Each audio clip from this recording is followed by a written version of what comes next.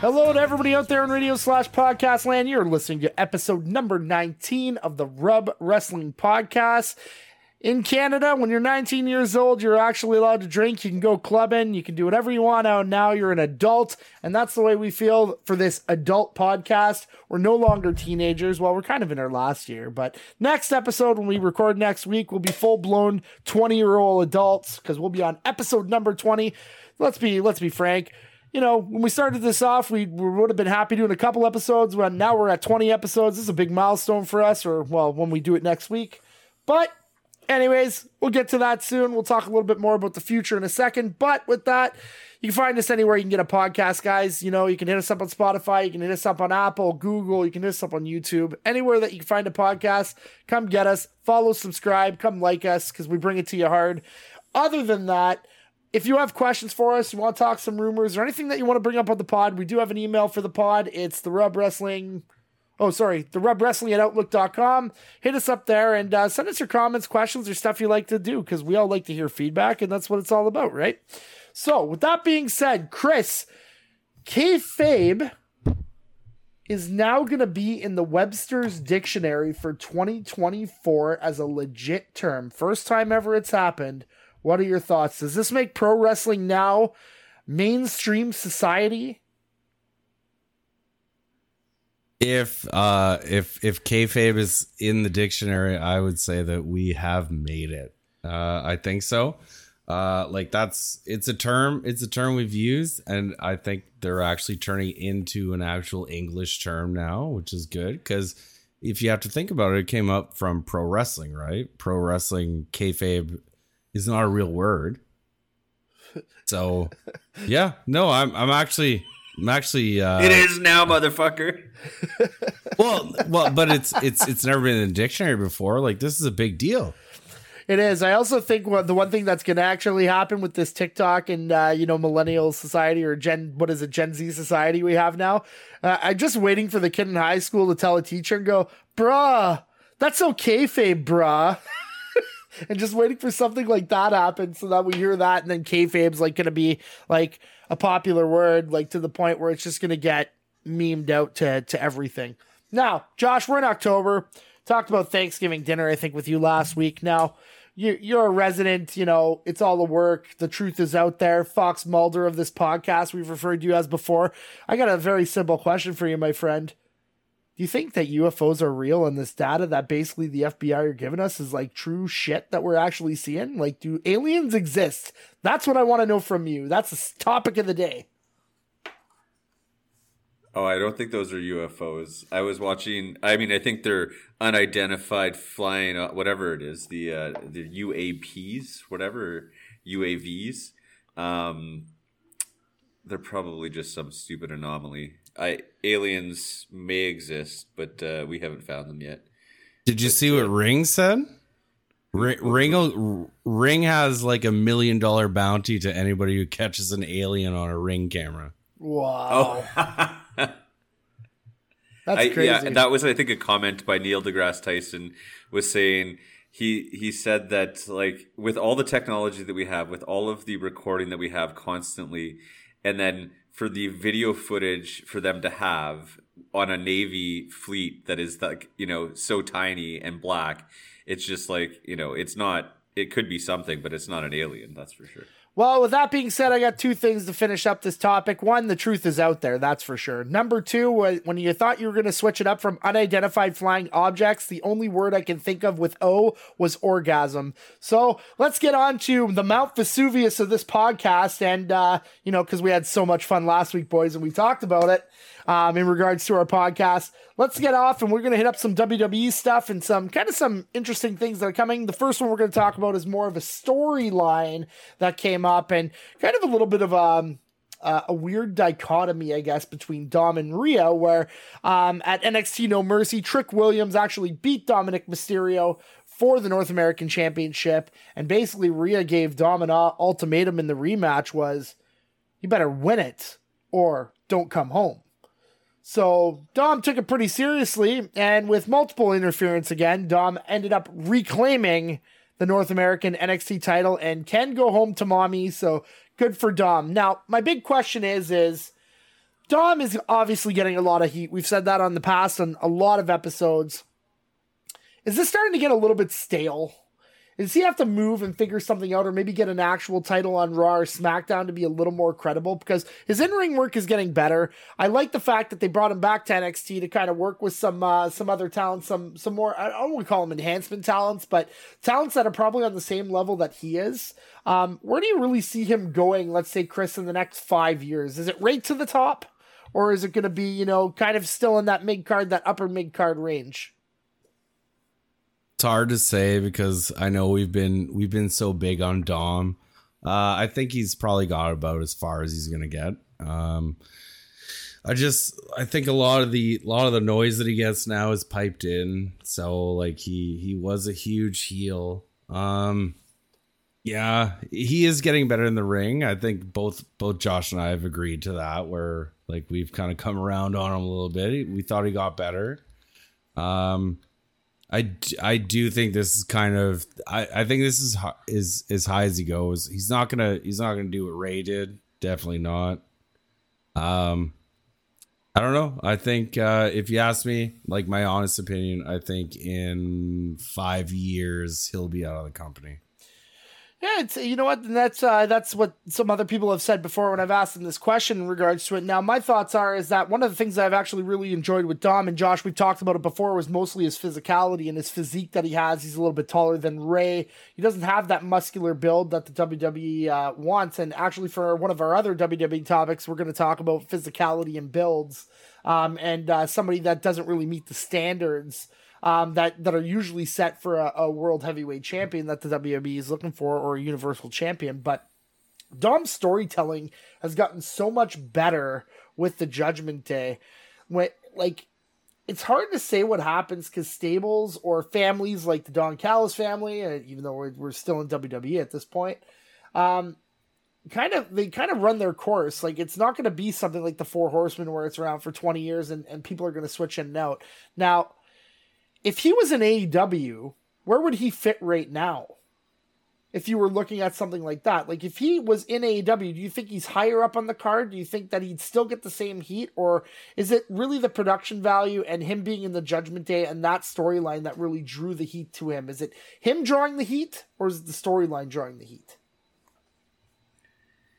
Oh no, I don't think he fits in AEW at all. I think that AEW is for premium wrestling typically, and I think Dominic's not that type of wrestler. I think that he owes a lot of it to his name and to his dad, and his dad's brought him in. I do agree that he has improved, but like, I mean, how many better wrestlers are there that aren't getting the same opportunities because they're not Dominic Mysterio? I think that he's getting a great reaction. I agree with Chris, though, that, I could see him winning a tag title here or there, maybe an intercontinental title, if they go back to kind of how they used to do it, but now it's more of a serious title. I just think that, like, his in-ring ability would need to improve, like, tenfold for me to think that he's got longevity in the WWE. He's definitely no Eddie Guerrero. I mean, he's taller, but, like, he's not, I don't know, he's just not athletic. That's kind of how, like, I would describe Dominic Mysterio. He just does not seem like an athletic person. And so I just think that he just, like, I find him, he's clunky in the ring. And he hasn't really proved himself on the mic because he's not even allowed to talk right now. So, like, is the heat that he's getting because of, like, his antics on the side of the ring? I just don't know. I think that he hasn't proved himself as a promo guy either. And he's kind of like, the guy that can take the pin for your group, or, he's going to, have those matches where he's going to put the other person over. And when he goes over, it's never because of his in-ring ability. So it's kind of like he's even portrayed as a joke, right? That's how I see it, is that he doesn't win himself.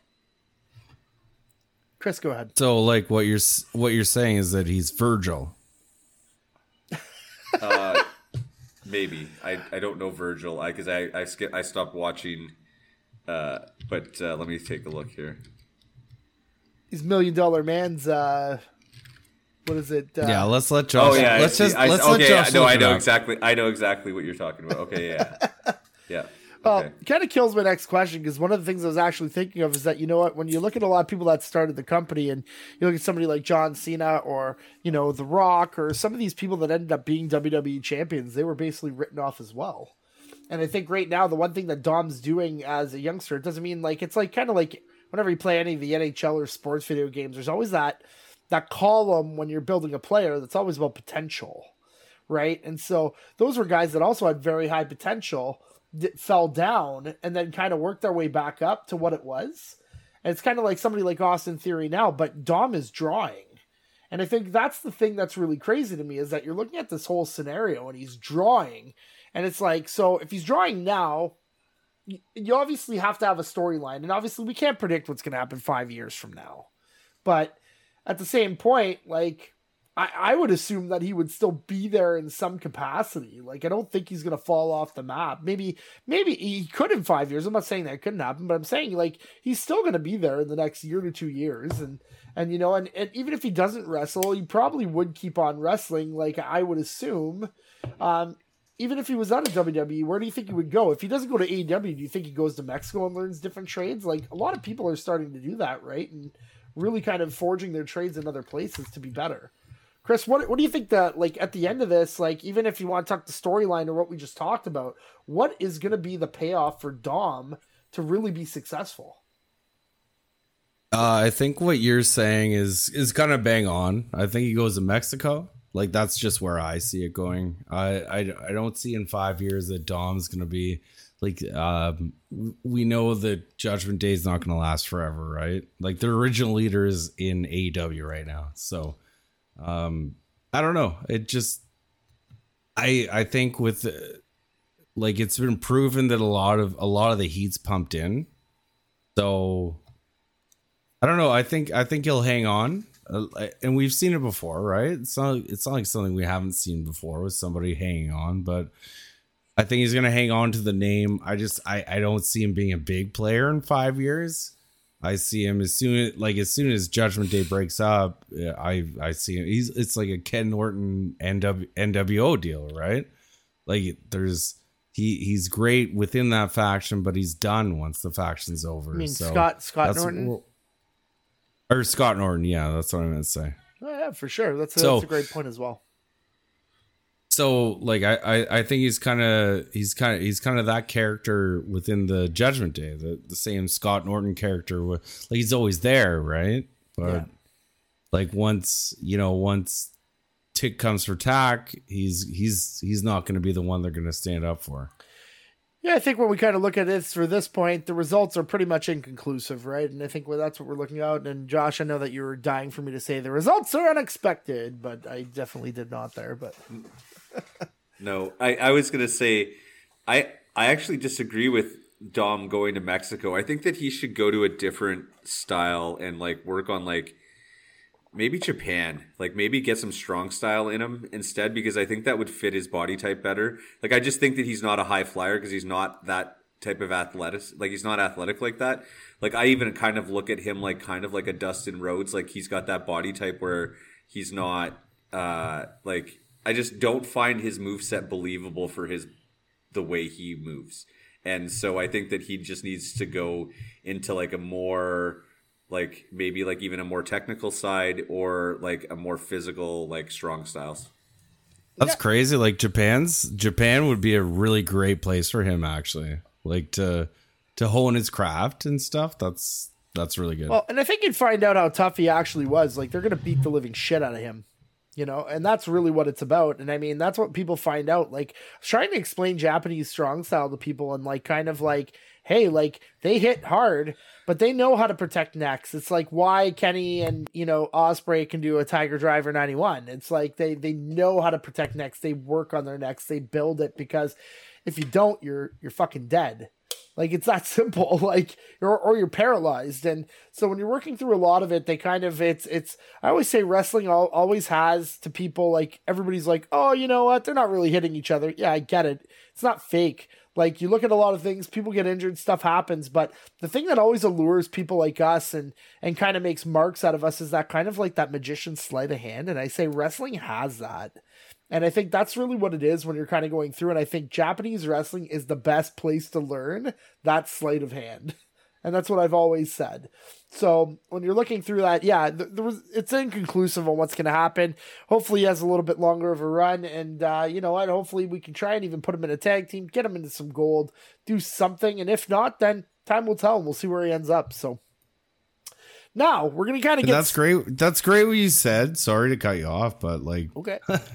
But yeah, it's a two-way dance. Like wrestling's a two-way dance. Yeah. Like you have to protect somebody. Like we want to see Darby Allin wrestle more matches. We want to see these people wrestle more matches. So yeah, exactly what you're saying is right. It's like it's a two-way dance, and yeah, I just don't think that he's learned the way he can. And I think if he goes to Japan, he'll learn way better. Absolutely. Now, away from the storylines in WWE, we're kind of going back to some of the releases that kind of happened a couple of weeks ago. Now, there was a massive list. There was like Dolph Ziggler, a whole bunch of people. Now, the person that I actually really want to talk about here is Matt Riddle. So we talk about Riddle. He starts off his, like, before wrestling his career in the UFC, he fights Chris? Maybe 5 fights, and then he gets kicked out for it was marijuana, I believe. Something like that. Yeah. Dana White calls him a fucking idiot in an interview and all this stuff. So he says, okay, I'm going to go to wrestling. And then, so he starts wrestling, goes on the indies, and just in 2 years tears the whole fucking show up. Gets to the big dance, starts off, has this character that's kind of like this weird, you know, surfer character, like this bro character that people end up loving, except for the fact that he absolutely hates people in the airports. You know, he's had issues with... you know, like, where he was accused of, I believe it was, physical assault on, I want to say his wife or something, his girlfriend at the time, fiance. Now, like, we've been talking about he who shall not be named, numerous on what a cancer he was.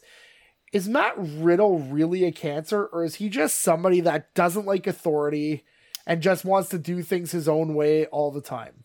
What are your thoughts, Josh, on that if you were looking at it? Like, would he fit in another locker room tomorrow if you were to bring him in? And as a company with your PR and everything, would you bring him in tomorrow as a drop? Because he's actually out there, and I'd probably, when you look at the list, he'd probably be one of the top free agents out there. Yeah, I don't know. I think that, I mean, there's a good chance he has a substance use disorder, and that's part of, you know, his issues going on. It was a sexual assault allegation, apparently. Thank you. He was, but I think that, you know, part of being a wrestler, living that lifestyle is really difficult, and a lot of people don't adjust well to it, and they get, you know, into, you know, drinking consistently or, you know, painkillers, or there's still a lot of substance abuse in the wrestling. And WWE, to give them credit, they do have a really good program for any wrestler that they ever employed or had before, that if they have substance use issues, they will send them to rehab. And I mean, I would applaud them on that. Not like I like to applaud WWE in a lot of things, but I think that, you know, Matt Riddle, I don't know. I think that he just kind of doesn't care. Like, he just wants to do what he wants to do, and he's going to be, if you bring him to the ring, he's going to be a consistent wrestler for you, but the outside of the ring, when it becomes a problem, that starts making you a liability, and you can't hide that liability anymore because there's too many cameras, there's too much media, they're too famous, right? Like, wrestlers were in a niche group for a long time, and now they're more mainstream, and because the media is out there, it's like if you're getting Logan Paul, you're gonna have way too much media attention with a guy like Riddle. He's not a big enough draw. You might put up with Roman Reigns doing something like that, but you're not going to put up with Matt Riddle doing something like that. But I have heard that he has now released his first weed, his weed brand or something. So he's gonna, you know, go on top of that. AEW, he could go to AEW. I don't know if his characters really fits. I kind of wish he's not like so bro-y. Yeah, it's a hard thing, Chris. You know what? You kind of look at these long-term veterans that are in wrestling, and we talked about how jazzed we were about Adam Copeland signing with AEW, and I don't want to continue the crosstalk, but the only reason I bring that up is because Adam Copeland, as Edge, was a WWE guy. He paid his dues a lot along the way. He wanted to learn. I mean, there's video of him, in the crowd on a Canadian talk show, asking questions to Bret Hart. Like, he traveled, he went all over the place, and he learned to act accordingly when he went through. Now, is there a challenge with some of these young kids that are kind of thrown in? Like, I want to say, like, right now you have Nick Wayne with somebody like Christian. Do you think that vetting process or that mentorship that's coming is not just teaching them about in-ring stuff, but also about how to act accordingly on the outside of the ring for the good of the company? Yeah, 100%. Like, let's look at how much Nick Wayne's getting off of Christian. Like, the rub, if I will. Let's look at the rub he's getting off of Christian. He's learning how to use a business. I think we can all agree that, like, that go fuck yourself was, like, that was a huge moment. Yeah, and you know what? I think at the end of it, we are going to get there with that in AEW in our topic today, which will be part okay. of it. So yeah, I have more to talk about. Okay, yeah, don't talk about it right now. I just mean that's why there was a stall. People, yeah. We were all kind of looking at each other. They're like, "Are we going to talk about this now?" But we can't. No. But yeah, and like they're giving like Nick Wayne's like he's getting the opportunity of a lifetime right now. Sorry, what was the question? No, it's just basically like the vetting process and the mentorship. Like, is that integral for a lot of these really young stars? Because, I mean, you look at NXT has the NIL program, like the Next in Line program. They have NXT. They have all these things. Like, is it important to have mentorship on the outside of the ring stuff? Because that's really the key. Like, what I'm trying to say is, are we trying to mentor them to prevent what Matt Riddle did from happening to really put the company into disrepute? Well, like if we look at Matt Riddle, like his story is not too bad compared to a lot of the stuff we've seen in the past, right? Like they're trying their best, and I agree with Josh. Like the WWE is really good with giving anybody rehab who's ever worked for the company. They'll always give them rehab. I just think basically I lost my train of thought again. No, Jesus. It's okay. I mean, it's just it's one of those things. I mean, like I will say when we're going through. Are you smoking Matt Riddle's weed brand, Chris? Like, is that what's happening right now? Like, is he going to be number one in North America or what? Yeah, I think I'm going to be hitting his strain from further because like I am flying right now. Nice. So in a lot of cases, like my personal belief. So Chris, you can just listen to me go. I'll go. I think like in a lot of other sports, and I know that, wrestling is entertainment and, it's choreographed, scripted, whatever you want to call it. But I still think no matter what it is, it's very easy to have a PR nightmare. I agree with what you said, Josh. When you look at that rehab program that the WWE has and you're going through, like, that's an amazing program. Now, my original question when it happened years ago is this because they want to do it, or is it because it's liability after what happened with the steroid scandal? I think from... when I'm thinking about it honestly, like who wouldn't want their people that have worked for a company or who are alumni or anything have a scenario where they couldn't get the help they needed? And I think that's really, really important to look. But when you kind of talk about Nick Wayne, I think, yeah, Chris, you're right. Like he's getting the rub from Christian, but he's not just teaching them like how to do a proper armbar. He's not teaching them how to, ring psychology. It's also about like, okay, this is how you travel.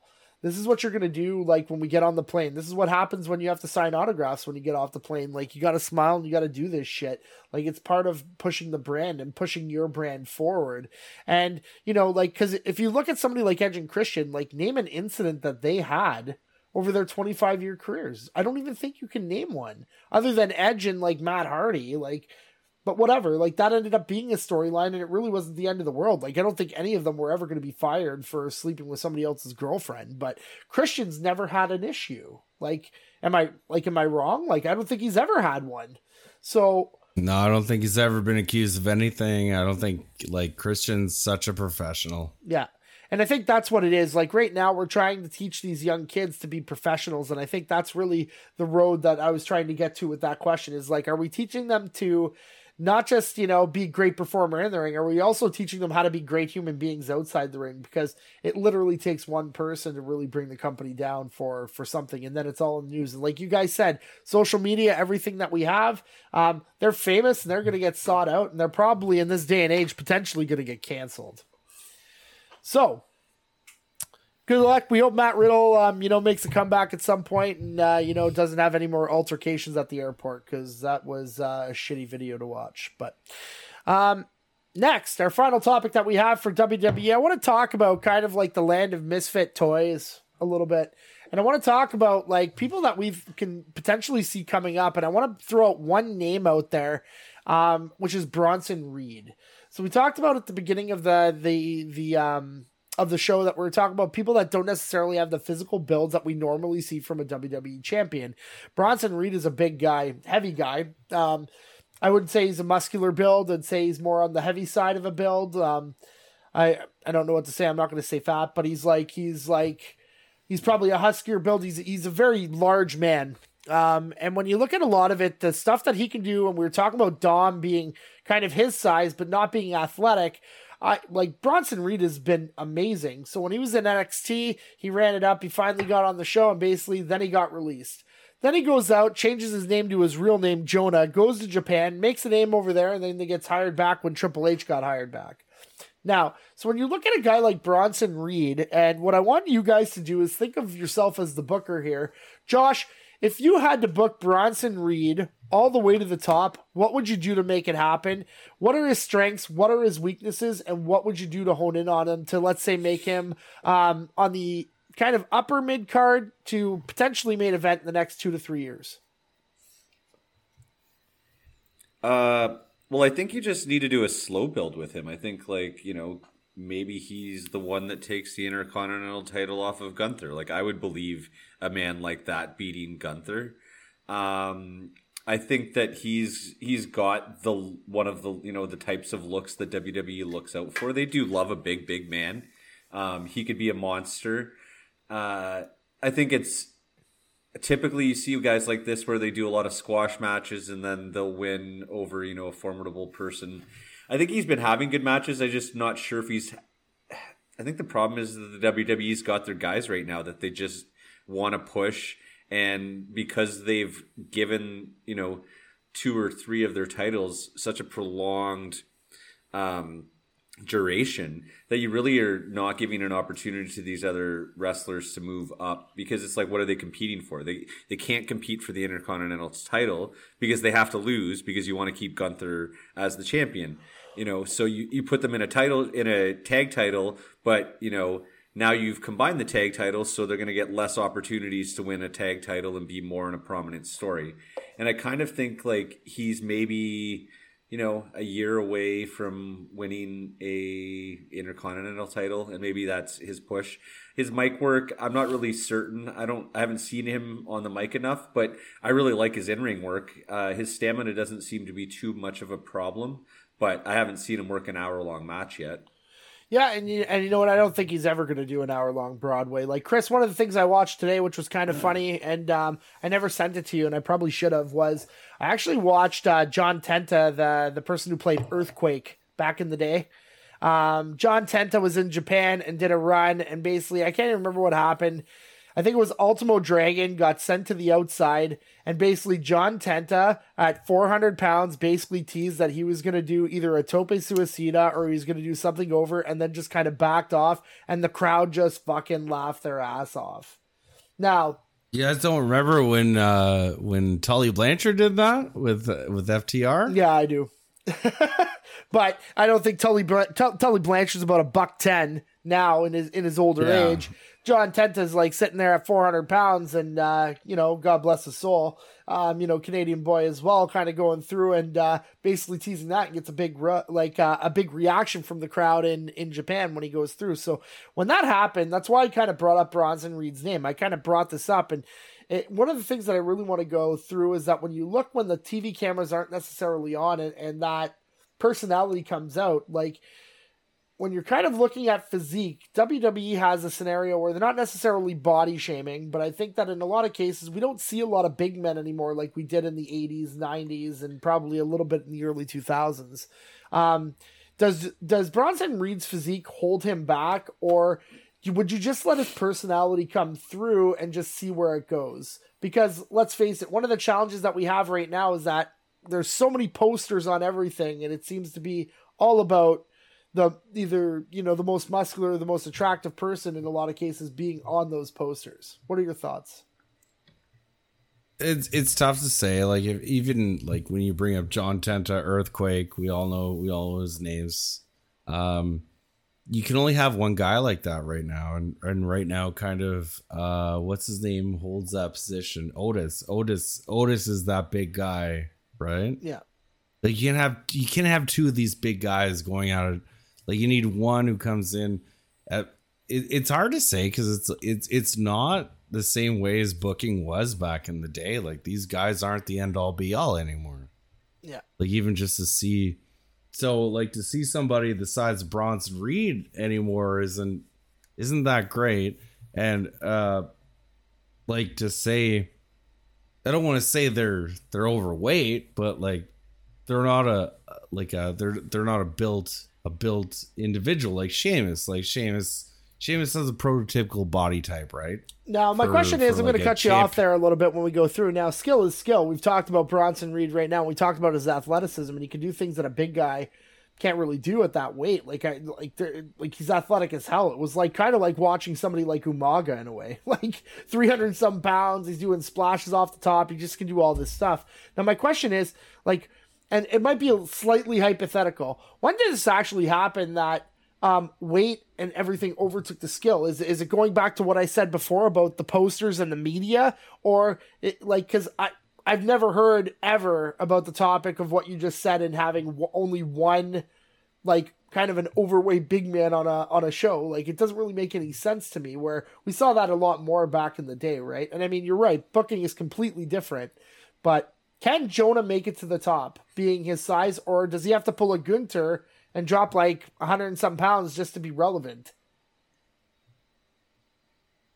Are you asking me? Yeah. Josh, you can cut into it. But Chris first. Well, so yeah, I'm not disputing what you say. I'm just saying that, like, back in the day, like, we'd have typhoon, we have natural disasters, right? So they have their spot on the card. And then now I think with Bronson Reed coming up, we already have a Bronson Reed and Otis. It's like, can we have two of these guys running this thing? Like, if we could book, if we were all booking, we could probably figure it out. Do you know what I mean? Yeah. But with the way WWE books, it's like there's no room for two of you. Josh, but Bronson Reed or Otis, who's better? Well, I think they're two different things. Otis is playing more of a comical character right now. I think that Bronson Reed is a little bit taller, so I think that he's probably has the bigger chance of actually becoming like a champion, like a world heavyweight champion. But I don't think that he could afford to lose 100 pounds and be the same character. Like that, the reason that he's successful is because he's a big man who can do what he does. Now, if he loses 100 pounds, does his splash get 2 more feet off the ground? Absolutely not, right? Like, he's not gonna be doing like a Montez Ford level frog splash. I don't think, and it's not like he's 6'5" or anything like that, right? He's like, what, 6'1"? Yeah. So it's just that, like, if you're gonna be if he was gonna lose weight, then he would lose pretty much what he's got going for him, in the sense that, like, he's got to be able to hammer someone, and that weight, just like Otis has, he's a shorter wrestler, that, like, he's able to dominate wrestlers. If he loses 100 pounds, then he's what, 250, and he's smaller than fucking Sheamus? Yeah, that's a great point. Like, it's almost like it's a kind of like football, right? It's like you're never going to see a 210-pound defensive lineman.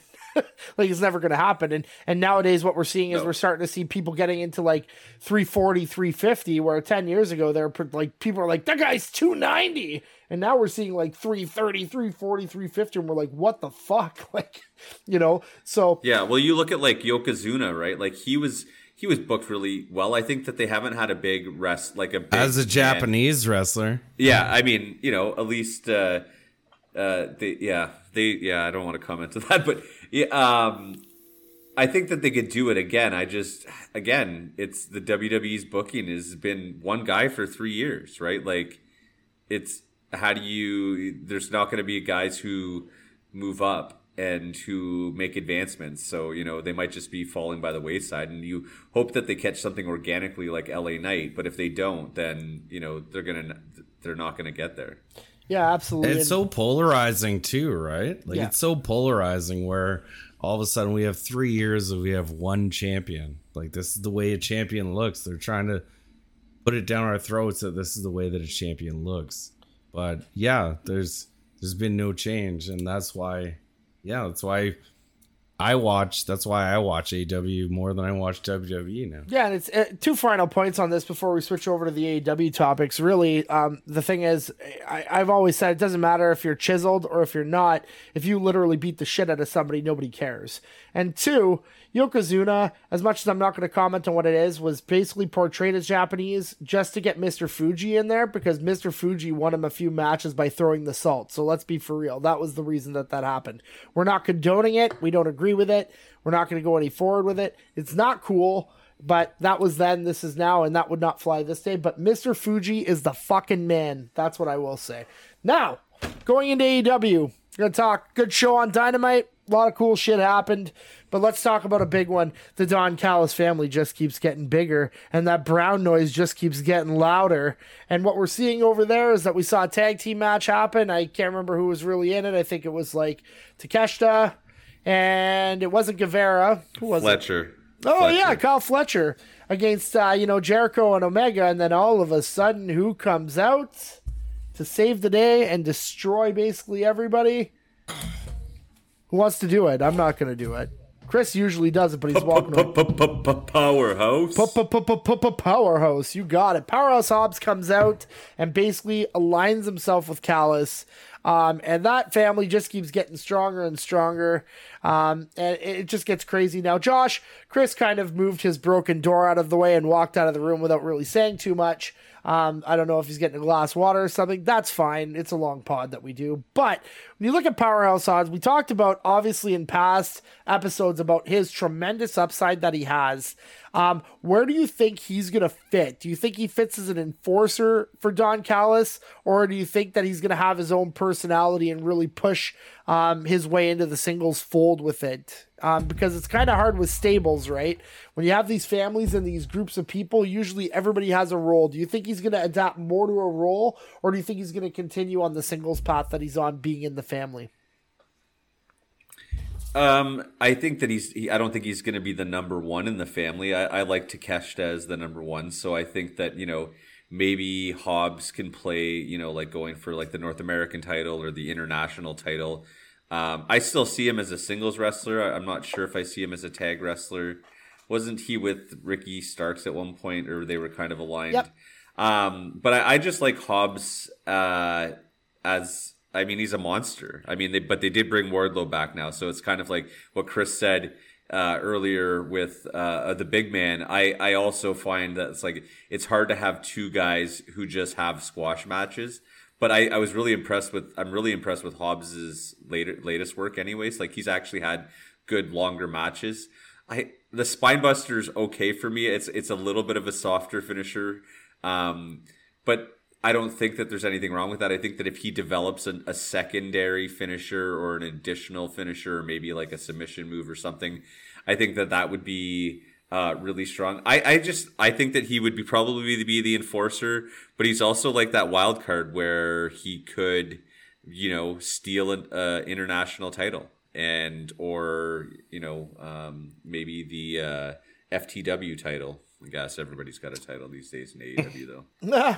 I think one of the things I absolutely love about the family is that we haven't seen the person that has like the main event yet. It's all these people that are either up and coming or they're in the mid card, but they're all highly, highly rated. And I think that's what it is. And I like the fact that Don Callis has basically created this scenario. I mean, other than like, because I mean, Ospreay is basically, we don't know if he's in the family or not. Like he's sided with them, but we don't know. He's not official, right? So the question is, like, you got Guevara, you got Takeshita. Like I said, Josh, I agree that that's the number one. You got Hobbs. So Chris, we're talking about Hobbs' upside and how we've already talked about that. So when you're looking at Hobbs is actually going to fight Jericho on Dynamite. And Dynamite this week was a weird show. It started off really slow and then got a lot better after Wardlow. And kind of really kind of tapered in. So when you're kind of looking at Hobbs and Jericho, like, to me at this point, this looks like Jericho's going to get his ass kicked. What do you think is on the mend for Hobbs here when you're kind of looking? Where do you see him going in the next year or so being in this group? He's probably getting the rub, I assume, from Jericho, if that's what's happening. And just like Josh and I have kind of gone back and forth on, you only have room for one big man like that, and you debut both of them on the same night. So, but like, they have Wardlow's four. coming back. They have four big men. They don't have two. They have four. Like, the other two, who are the other two? The other two for me are Miro and Big Bill, right? Like, they have four big men on that show. They do. So that's what I'm saying. Like, it's hard to market, like you're trying to market each one as the big man who just dominates the match, right? Like, you can't have four guys. Like, they're eventually going to have to run into each other. Mm-hmm. So why don't you put them together?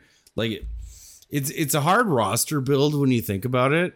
Like, if you have like guys that big on, like, you have four guys who are the same size. Like, you don't have work for all of them. But that Miro fucking Hobbs match was so good. Yeah. I'm not saying they're not good. I'm just saying, like, you have so much size all of a sudden on your roster and you don't know what to do with it. And that's probably one of the reasons why we don't see them fight every week, right? Like, you see Miro kind of coming in for these like matches. You see Hobbs is the same thing. We don't see Hobbs every week, right? And same thing. Big Bill is kind of, a little bit of an enforcer now with Ricky Starks, and I think we're seeing some of these big guys that are kind of having those scenarios that are kind of coming out. And it's like, I don't know, for me, like, it's beyond me. I think one of the mistakes that Tony has when he's looking at this booking is, why is Wardlow built as the number one big man? Like, I'm not sold on Wardlow. He's big. He can do a powerbomb symphony, but I don't really care. Like, if I wanted to watch Goldberg, I would have watched Goldberg back in the 90s and definitely not 2000s WCW, because he was even worse there. And I wouldn't watch him in the WWE, but if I wanted to watch Goldberg, I'll just go back and watch 90s WCW. I don't need to see another one. So I agree with what you're saying. Four big men is nuts. It's hard to build, but you also have three different shows, right? But is it also a bad thing to play it out and see who makes it out as the best one? Like what are you gonna do if you have them all under contract? You might as well use them and see who takes that opportunity the best. Well, if you've seen the AEW roster, it's a fucking clusterfuck. It's way too big. It's massive. And you look at the women's division, and we see on the reg probably about 6 or 7 women, and there's 20 women in that division, right? So it's kind of weird how they have the whole setup. And now I'm not knocking. I know we're getting a little bit off topic here on Hobbs, and that's cool. We'll kind of go this route. But I don't think there is a need to have one singular big man be like kind of the cream of the crop of the big man. Like, really, if we could see, like, we saw Miro and Hobbs. Like, I honestly think like Big Bill and Hobbs would be good. I think Miro and Big Bill would be good. I think even if you had Wardlow, like, when he gets a little bit more ring time and a couple years from now, fight Miro or somebody, will probably be all right. Will it be as good as Hobbs and Miro? No, I think those are the two big ones right now. Those are the two big draws for what we see for the big boys, right? It's really interesting to see where it goes. Go ahead. I actually think Wardlow's the worst big man. I agree that they have. I would agree with that. He gets the power bomb pop, but like, I think that the thing with Miro is that he's got a little bit more. I mean, he's got way more experience than everybody else. So, maybe Big Bill does too, but Miro he has a different style. So I find that he's not like he's more of like he doesn't wear the singlet. He doesn't have that, like, I don't know. I just find that Miro's kind of got some more range because he's got the kicks and he's got the good he's got the good submission finisher. So, and even Big Bill, like, I don't find that he's the same, but I find Wardlow and Hobbs are almost like they kind of are identical. And like I said, like you said, like a Goldberg. But maybe Wardlow gets the push because he's a white guy. Yeah, and the problem is that when you're looking at Wardlow, sorry, I'll cut in really quick, and I'll just say this really quick so you can go, Chris. This is the big one for me, is that Wardlow was gone and I didn't miss him. That was it for me. He was gone. I didn't miss him. He came back. I was like, who cares? Chris, go ahead. I'll agree with that. Like, but let's look at the way like that. So like Miro's the one who's coming in from WWE, and he's like, obviously you can tell just by watching him. Like you can see that's the guy you want to put your money on. All the other three, like two of them, Big Bill was fired by WWE, but also Powerhouse and the other one were all Powerhouse and Wardlow were all AEW built, right? AEW built, and still like it seems like Miro is the one who's more seasoned out of all of them, right? He also had the most experience in big matches. Like all these other guys never really had it. Like like Big Bill when he was Cass was pushed to try to go to the top, and then he kind of pulled a Riddle. And then, and then cleaned his life up. And, kudos to him for doing that. But, I mean, I don't think any of the people that are there have the experience that Miro has. That's the seasoning. That's the salt, pepper, the oregano, anything you want to talk about. That's him being a U.S. champion. That's him, basically, wrestling 300 dates a year and doing what he did. And now he doesn't really have to do that anymore. It's kind of an interesting dichotomy that between both companies. So, I don't know. Hobbs with Callis is going to be interesting. I think the family's still got a bunch of stuff to say. I don't know if they're going to bring in, Aussie Open or what's going to happen, but the family keeps getting bigger, and the more brown noise, the better, is what I say. Now. Yeah, Fletcher was there because Sammy Guevara had a concussion. And he was medically cleared. Don Callis also said that Kyle Fletcher let him down. Well, he's no Will Ospreay, let's put it that way. But he's also 24, so he's got a big upside.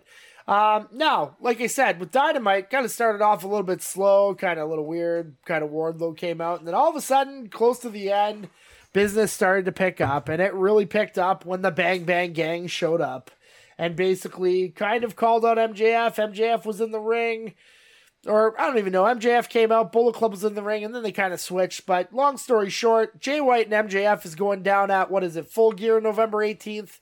That's probably going to be your main event, more than likely for the AEW World Heavyweight Championship. But what an unbelievable set of promos from MJF and Jay White. I'll say it again. Chris, do you absolutely love when MJF calls Jay White tofu? Yeah, I loved it. I mean, when's the last time we saw an AEW event that had a 20-minute promo? And it was good. It was great. And I love how they call him tofu. I don't know. This is I think we have a lot more to go with this. Yeah. Because like Jay White's I honestly thought when MJF kind of called him out and did the promo on him, I'm like Jay White's buried. Then Jay White called people poors last week. Yeah, he did. And he held his own, and that's all I want to see. I don't care how big you are. Like this, I like to do this. I do this to my wife. Like Chris is showing the Bullet Club sign by if anybody can't see, which you can't because it's a podcast, but Bullet Club sign. But yeah, it's gonna be it's not something we haven't been talking about for like the last 2 months though, right? Yeah, you know what? We've talked about Bullet Club Gold, and we've talked about their importance. We've talked about matches they've been in, but Jay White's now moving into that upper echelon. And you know what? This is one of the things that I really kind of look at, that he's kind of stepped in, and he's slowly making himself, since his transition from Japan to America, because nobody watched a lot of Japanese wrestling, he's transitioning into one of the best promos on TV. And I think we're kind of, it's cool being an older wrestling fan. Like, we're not super old, but when you kind of watch that transition and it's happening, it's really interesting when you kind of get to see it live. And I think we kind of saw that transition happen on Wednesday night. Juice Robinson. Yeah, we're seeing a signing go right. For sure. And Juice Robinson drives me crazy. The Guns drive me crazy. Even Jay White, I want to slap the shit out of him. And that just means what Josh always says, they're doing their jobs. And I think in a lot of cases it makes it fun. Like, it's almost like, why would, like, it's true. Like, my only thought process why I really wanted to slap Jay White was you're kind of sitting there from a storyline point of view. And he's like, I know what you're all about. I know that you were the devil. You're not going to pull me over. It's like, dude, everything shitty MJF ever did, he literally said to people's face, like he did on Wednesday night, right? So, like, Josh, you kind of look at this situation. We have this parting story with the devil. We have Jay White getting beaten up. Is Jay White walking out of Full Gear on November 18th as the AEW World Heavyweight Champion? Yes or no? And if it is, I don't know, you can even give a percentage if you want on what you think his odds are of actually winning it. I really want to say maybe. I don't know. I think it's really hard to tell. I think that the wild card with the who's in the devil mask plays into it big. There's more to the story, so it's really hard to tell where it goes. And I'm really excited that that's the case. 65-35 that MJF wins, I think. If I were to put a percentage on it, I would bet on MJF if I had to. I wouldn't bet my house because you never know. There could be an injury and you call an audible.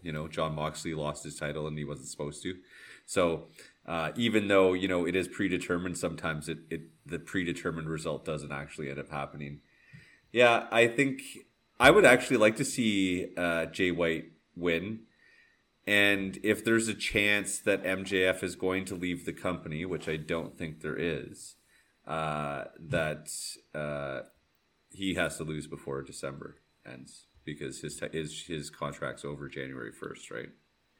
Yeah, and I think or that's what he keeps saying. There's another thing that I've been thinking about this storyline. One, I have a funny one. It's almost like now with what we're going to talk about next with Christian Cage and Adam Copeland. I kind of want Christian Cage to be behind the devil mask, but like as a joke, it'd be interesting. But what I'm really starting to think now is that we're starting to hear more and more, like Chris said last week, that Adam Cole's injury is legit. And so my thought process here is maybe it's not really about MJF. Maybe this whole situation really is about getting at Jay White. And I think that's a scenario that we could see on November 18th where it's not MJF that the devil's going to go after. They're going to fake it. And it's going to be Jay White that's going to get the beat up, and then we'll find out who's behind the mask. That's an interesting concept because, Josh, then that answers your question of what you're talking about with, basically it's all a work of why the heel got attacked, right? I'm not spitting conspiracy theories. It's just something that kind of I thought about today, and I'm like, maybe the Jay White beatdown is to kind of signify that somebody's going to go after MJF. And maybe they just don't even touch MJF. And maybe it is somebody that MJF is working with that's not Adam Cole. Maybe it's somebody that MJF had no idea who it was and just really wanted to get at Jay White. So now I started thinking, I'm like, who's Jay White's enemies? Like, who wants to get him? Right? And so I'm going to do more delving. It's something that kind of popped up today. But you know what? I think at Full Gear in that main event, my personal thought is, and if you had to bet on something, is that we're going to see somebody brand new behind the mask on November 18th. Chris, like, what are your thoughts on that? Do you think that that's a potential that could happen with the storyline? Yeah, you just opened my eyes quite a bit up to that, like what that could be, like, because we kind of have been brought out of that, and we don't, because like a whole pay-per-view happened without that happening, without us getting a payoff to that. So, like, who is that? We all thought it was Edge, right? We all talked, and we thought it was going to be Edge. Well, Quartermarsh and I thought it was Matt, and I thought it was going to be Edge. That's my last name, by the way. Just deal with it. Sorry about that. That's okay. Don't worry about but I don't know, but this is one of the funnest parts of pro wrestling, if you ask me, is like when I don't know, I actually have no idea. I have no idea who that masked man could be. And that's been keeping me involved for so long, because like I don't know who that could be. Like I had people And, like I was going. It's not like we. Oh, sorry, no. I was kind of going back over the roster, and I'm trying to think who it is, and I'm like, oh, maybe it's Marty Skrull, and I'm like, oh yeah, he's canceled. But then I started thinking, and I'm like, what about David Finlay? What's his contract situation like with NJPW? And then you start thinking of old Bullet Club members that basically could have been involved in that when they come through. And like I said, who really has a hate on Jay White? Because there was a couple people in NJPW that fucking hated Jay White. And like in the storylines, obviously. And I really want to go back and try to figure out like if maybe it is. Maybe it's somebody else from Bullet Club that's coming in that just really wants to do a number on Jay White and say, your Bullet Club Gold faction's horse shit. Like we're the real Bullet Club. And then all of a sudden with this relationship that you have with NJPW, now we have an international feud between Bullet Clubs, which could be really interesting. Yeah, I mean that's the best part. That's why we watch his business, right? Yeah. Like we watch his business for times like this when like we're not the smartest people around. We all know that. We don't. But I mean, we can usually call it how it is. But the thing is, like, this is fun. Part of the funnest parts of being a pro wrestling fan when you don't know what's going to happen. Like we don't know until they actually show us who that is. Like, when's AJ's contract up? Because he was a big Bullet Club guy, right? Yeah, he's still there though. I don't think his contract's up before that happens. He was one of the ones that I thought. Yeah, but same thing with Finn, right? Like, I don't think it's any of them. I don't think it's a leader. I think it's, I don't know. It's really interesting to see. And I'm kind of like, I was kind of even thinking maybe it's not even somebody in Bullet Club. What about maybe it being Will Ospreay? Maybe because Will Ospreay and Jay White hate each other. I know that for a fact. Could all go back to Adam Cole. It could. And that's like kind of what you just said. Josh, do you agree with what Chris has said? Like, this is the coolest part because we're totally have no idea what's going to happen. Yeah, I think we're going to be let down because I think it'll probably just be Adam Cole, but I would love for it to be someone we're not expecting. I still think Daniel Garcia's in there somewhere. I don't know.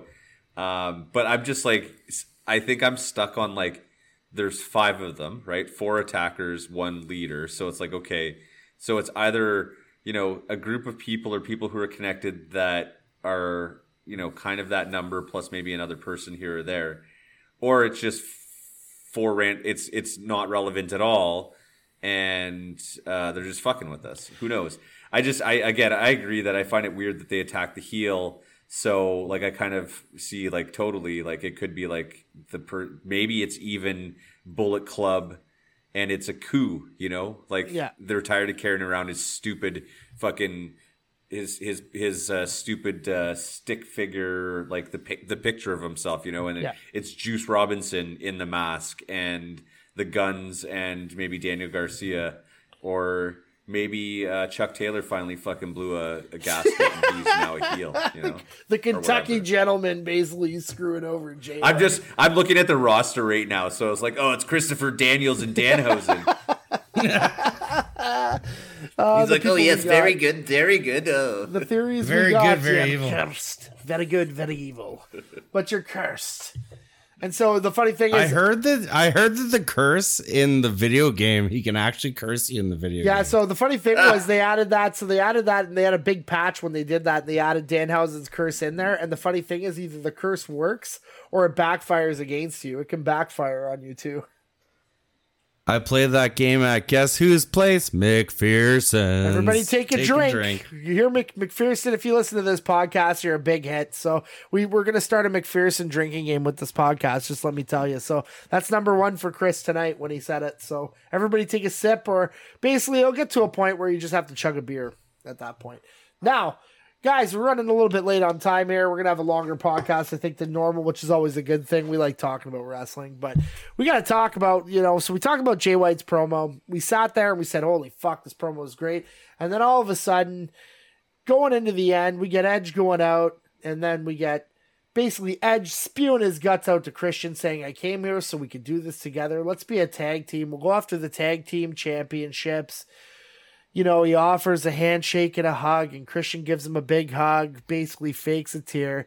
And the three most iconic words I think you're going to hear over the last 5 years in AEW, he basically takes the mic behind Adam Copeland's shoulder and says, "Go fuck yourself." Absolutely amazing. Mind-blowing. He basically goes back down the ramp. Adam Copeland's in shock, and basically Luchasaurus and Nick Wayne show up just to kind of stand behind him, and that's the end of the show. Holy fuck. A fucking plus. That's how good it was. And when you're looking at promos, I wrote in the chat, guys, I said, it's iconic. And I don't know if anybody agreed. Nobody really commented. So either people don't agree or they're like, yeah, Matt, you're just fucking blowing out of proportion. But I am going to bring this question up, and I'm going to go to our resident skeptic. Josh, if you think of AEW moments, and there's a lot of great ones, is this in the top 10 most iconic moments? Whether you want to put it all together with pay-per-views, but my mind says on Dynamite, is this one of the top 10 iconic moments that actually happened? Because like it felt like it got shot in the chest when he said it, and I fucking died. I laughed my ass off when he said it. I mean, I love when you ask us if it's like the top 10, like I keep track of what my favorite moments are. But I think it was one of the most iconic moments, yes, because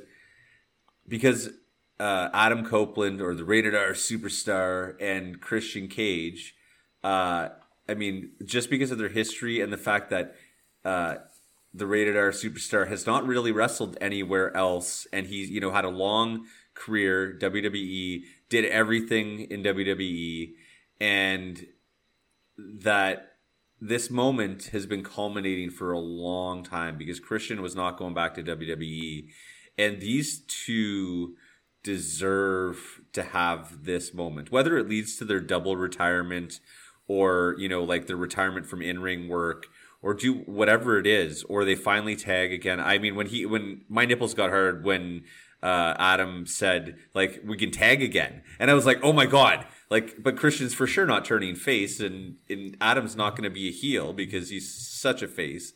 Maybe he'll be a heel eventually, but yeah, I was excited because I was just thinking like, oh, that table, ladders, and chairs match that they had with the Hardys, and like the spear from the ladder, like just those moments that, you know, bring me back to our formative years, you know, in high school, and thinking like, wow. And so maybe, you know, that's why I'm a little bit biased with this promo, is because like I remember like in typing class where someone would stick their head in and go, "Fuck you, Gangrel," and it was like, you know, the brew was popular, and it's just like, so those moments that you grew up with, and like that's why, like, I think like, yes, for me, it's an iconic moment, and just the fact that we're witnessing something like that.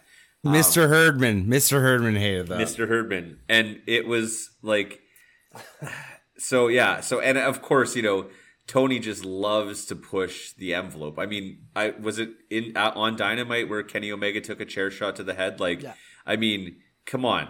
Like, I know, okay, the chair's got to be worked a little bit. Like, there's no way it's not a steel chair. I get it, but like, have they not heard of CTE? Like, is Kenny Omega gonna? I don't know. He doesn't. That's why they like Callis. Callis used the chair and not Hobbs. Now, yeah. Chris, well, either way, it's Sorry, finish off. Yeah, you're right. Chris, before we finish off, I just have 3 points for Josh. Josh, you said your nipples are getting hard, so because you grow a lot of plants, we can call you Plant Daddy Magic now.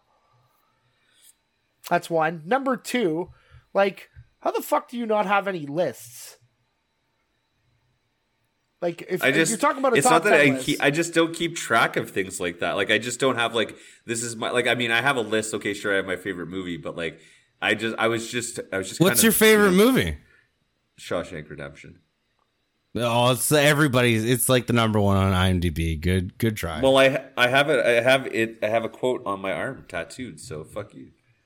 You know what my favorite is? Chris, you should ask me that I know it's great. question. I know it's great.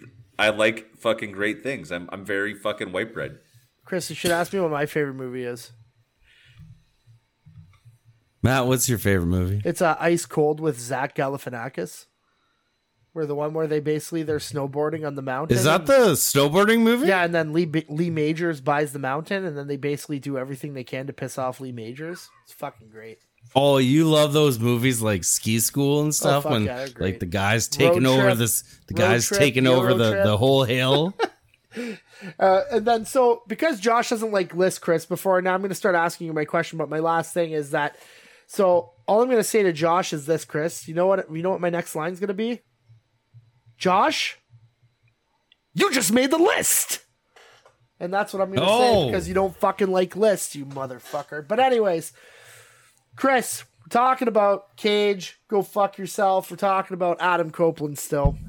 And my question is, talked about we thought they were going to be a tag team. He kind of said in the presser that he wanted to go through. What do you think is going to be the match? Do you think it's Cage against Copeland for the TNT title?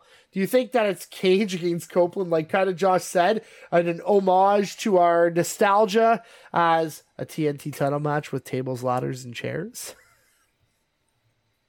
I think that's where we're going. We have to, right? Like we can't go anywhere else than this. But just to talk on that moment, like I talked to a guy at work and I said iconic moment, and you sent the same text. You said like that was iconic. Like when he turned around, he said, "Go fuck yourself." I'm like, you just ruined my whole like childhood. But like, you know, like we were there for the first ever tables, ladders, and chairs, and then like it was so good the way they do it. This is, if you ask me my like top 5 in AEW, I would say Kenny and Osprey is one at where we Forbidden went, Door. And 2? then I would say this is number 2. Like this is such like Adam Copeland came up and said, "You don't disrespect Sting like this."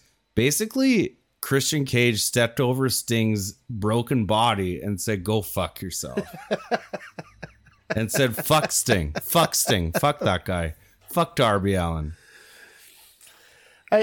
Oh man, I'm so into it. Like this is my favorite storyline right now. Yeah, it's something else. Like I don't know really what to say. It's like it's almost surreal when you're kind of watching it because we never thought it would ever happen again.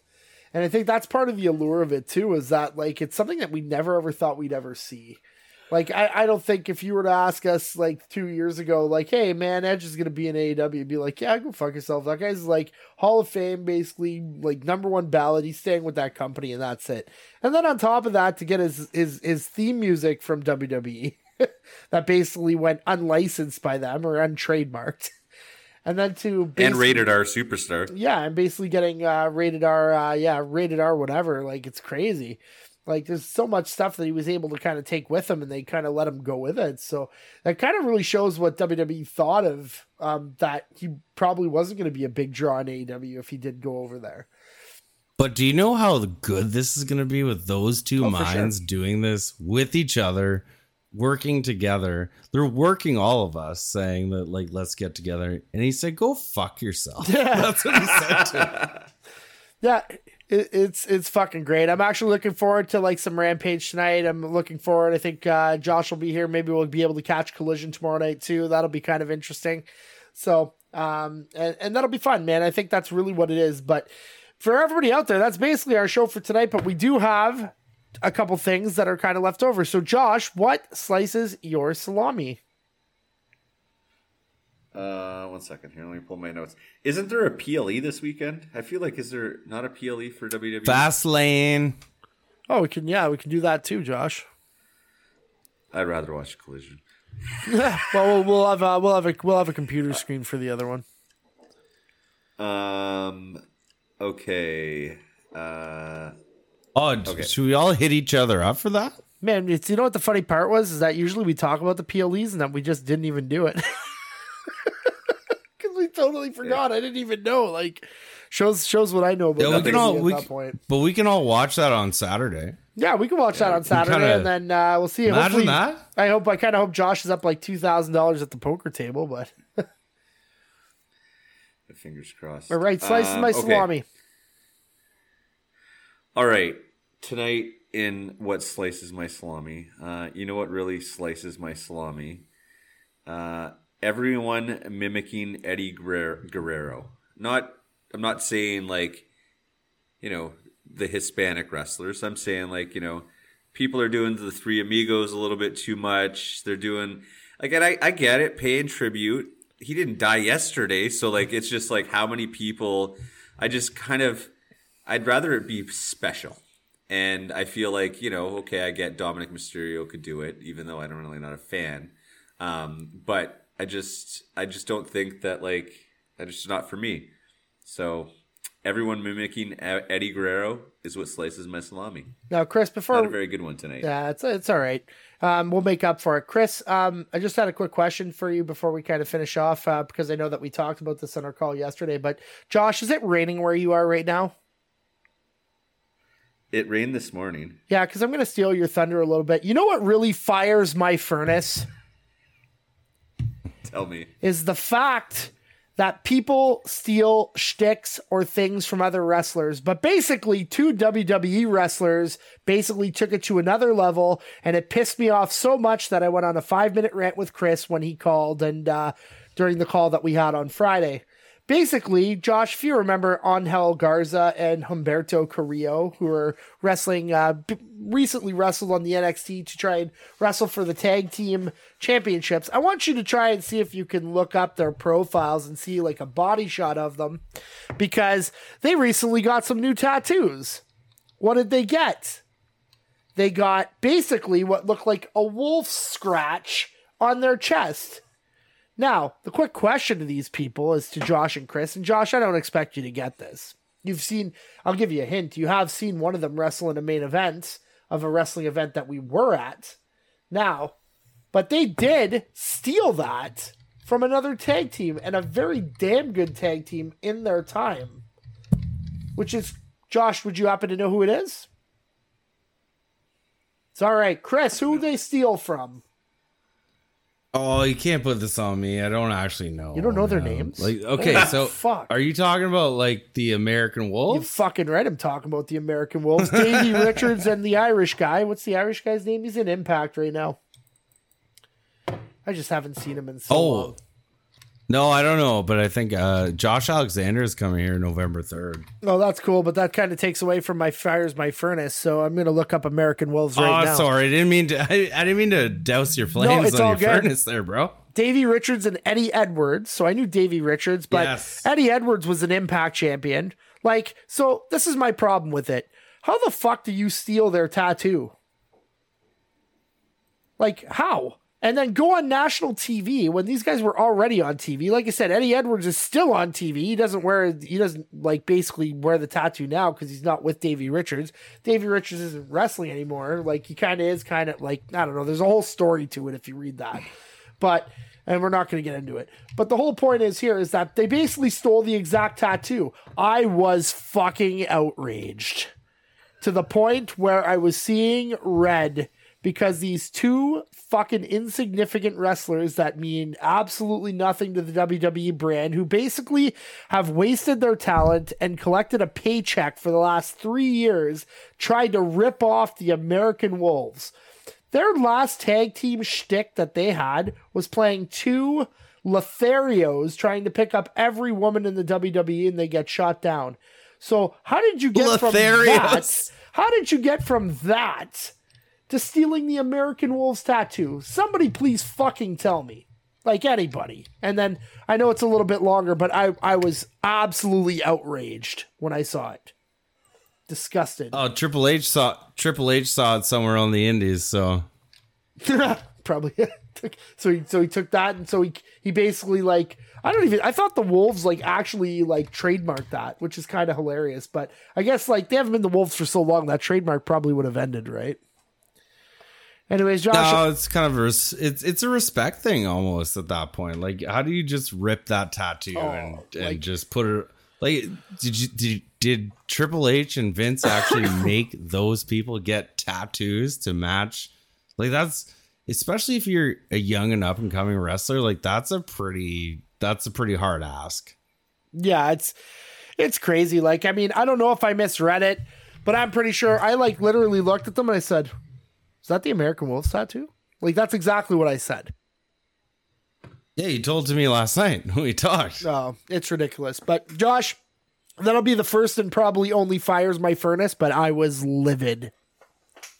So, with that being said, yeah. Does anybody want to add anything else? Josh, do you have anything to add to tonight's podcast?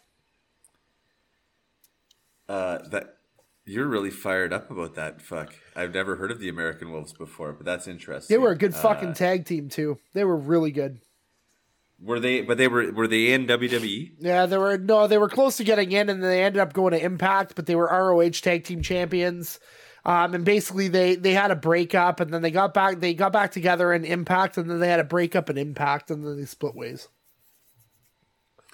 But technically, they were unbelievable, unbelievable. So, Chris, do you have anything to add before we leave? No, I'm good. Playing softball for autism tomorrow at 7:50 a.m. Great cause.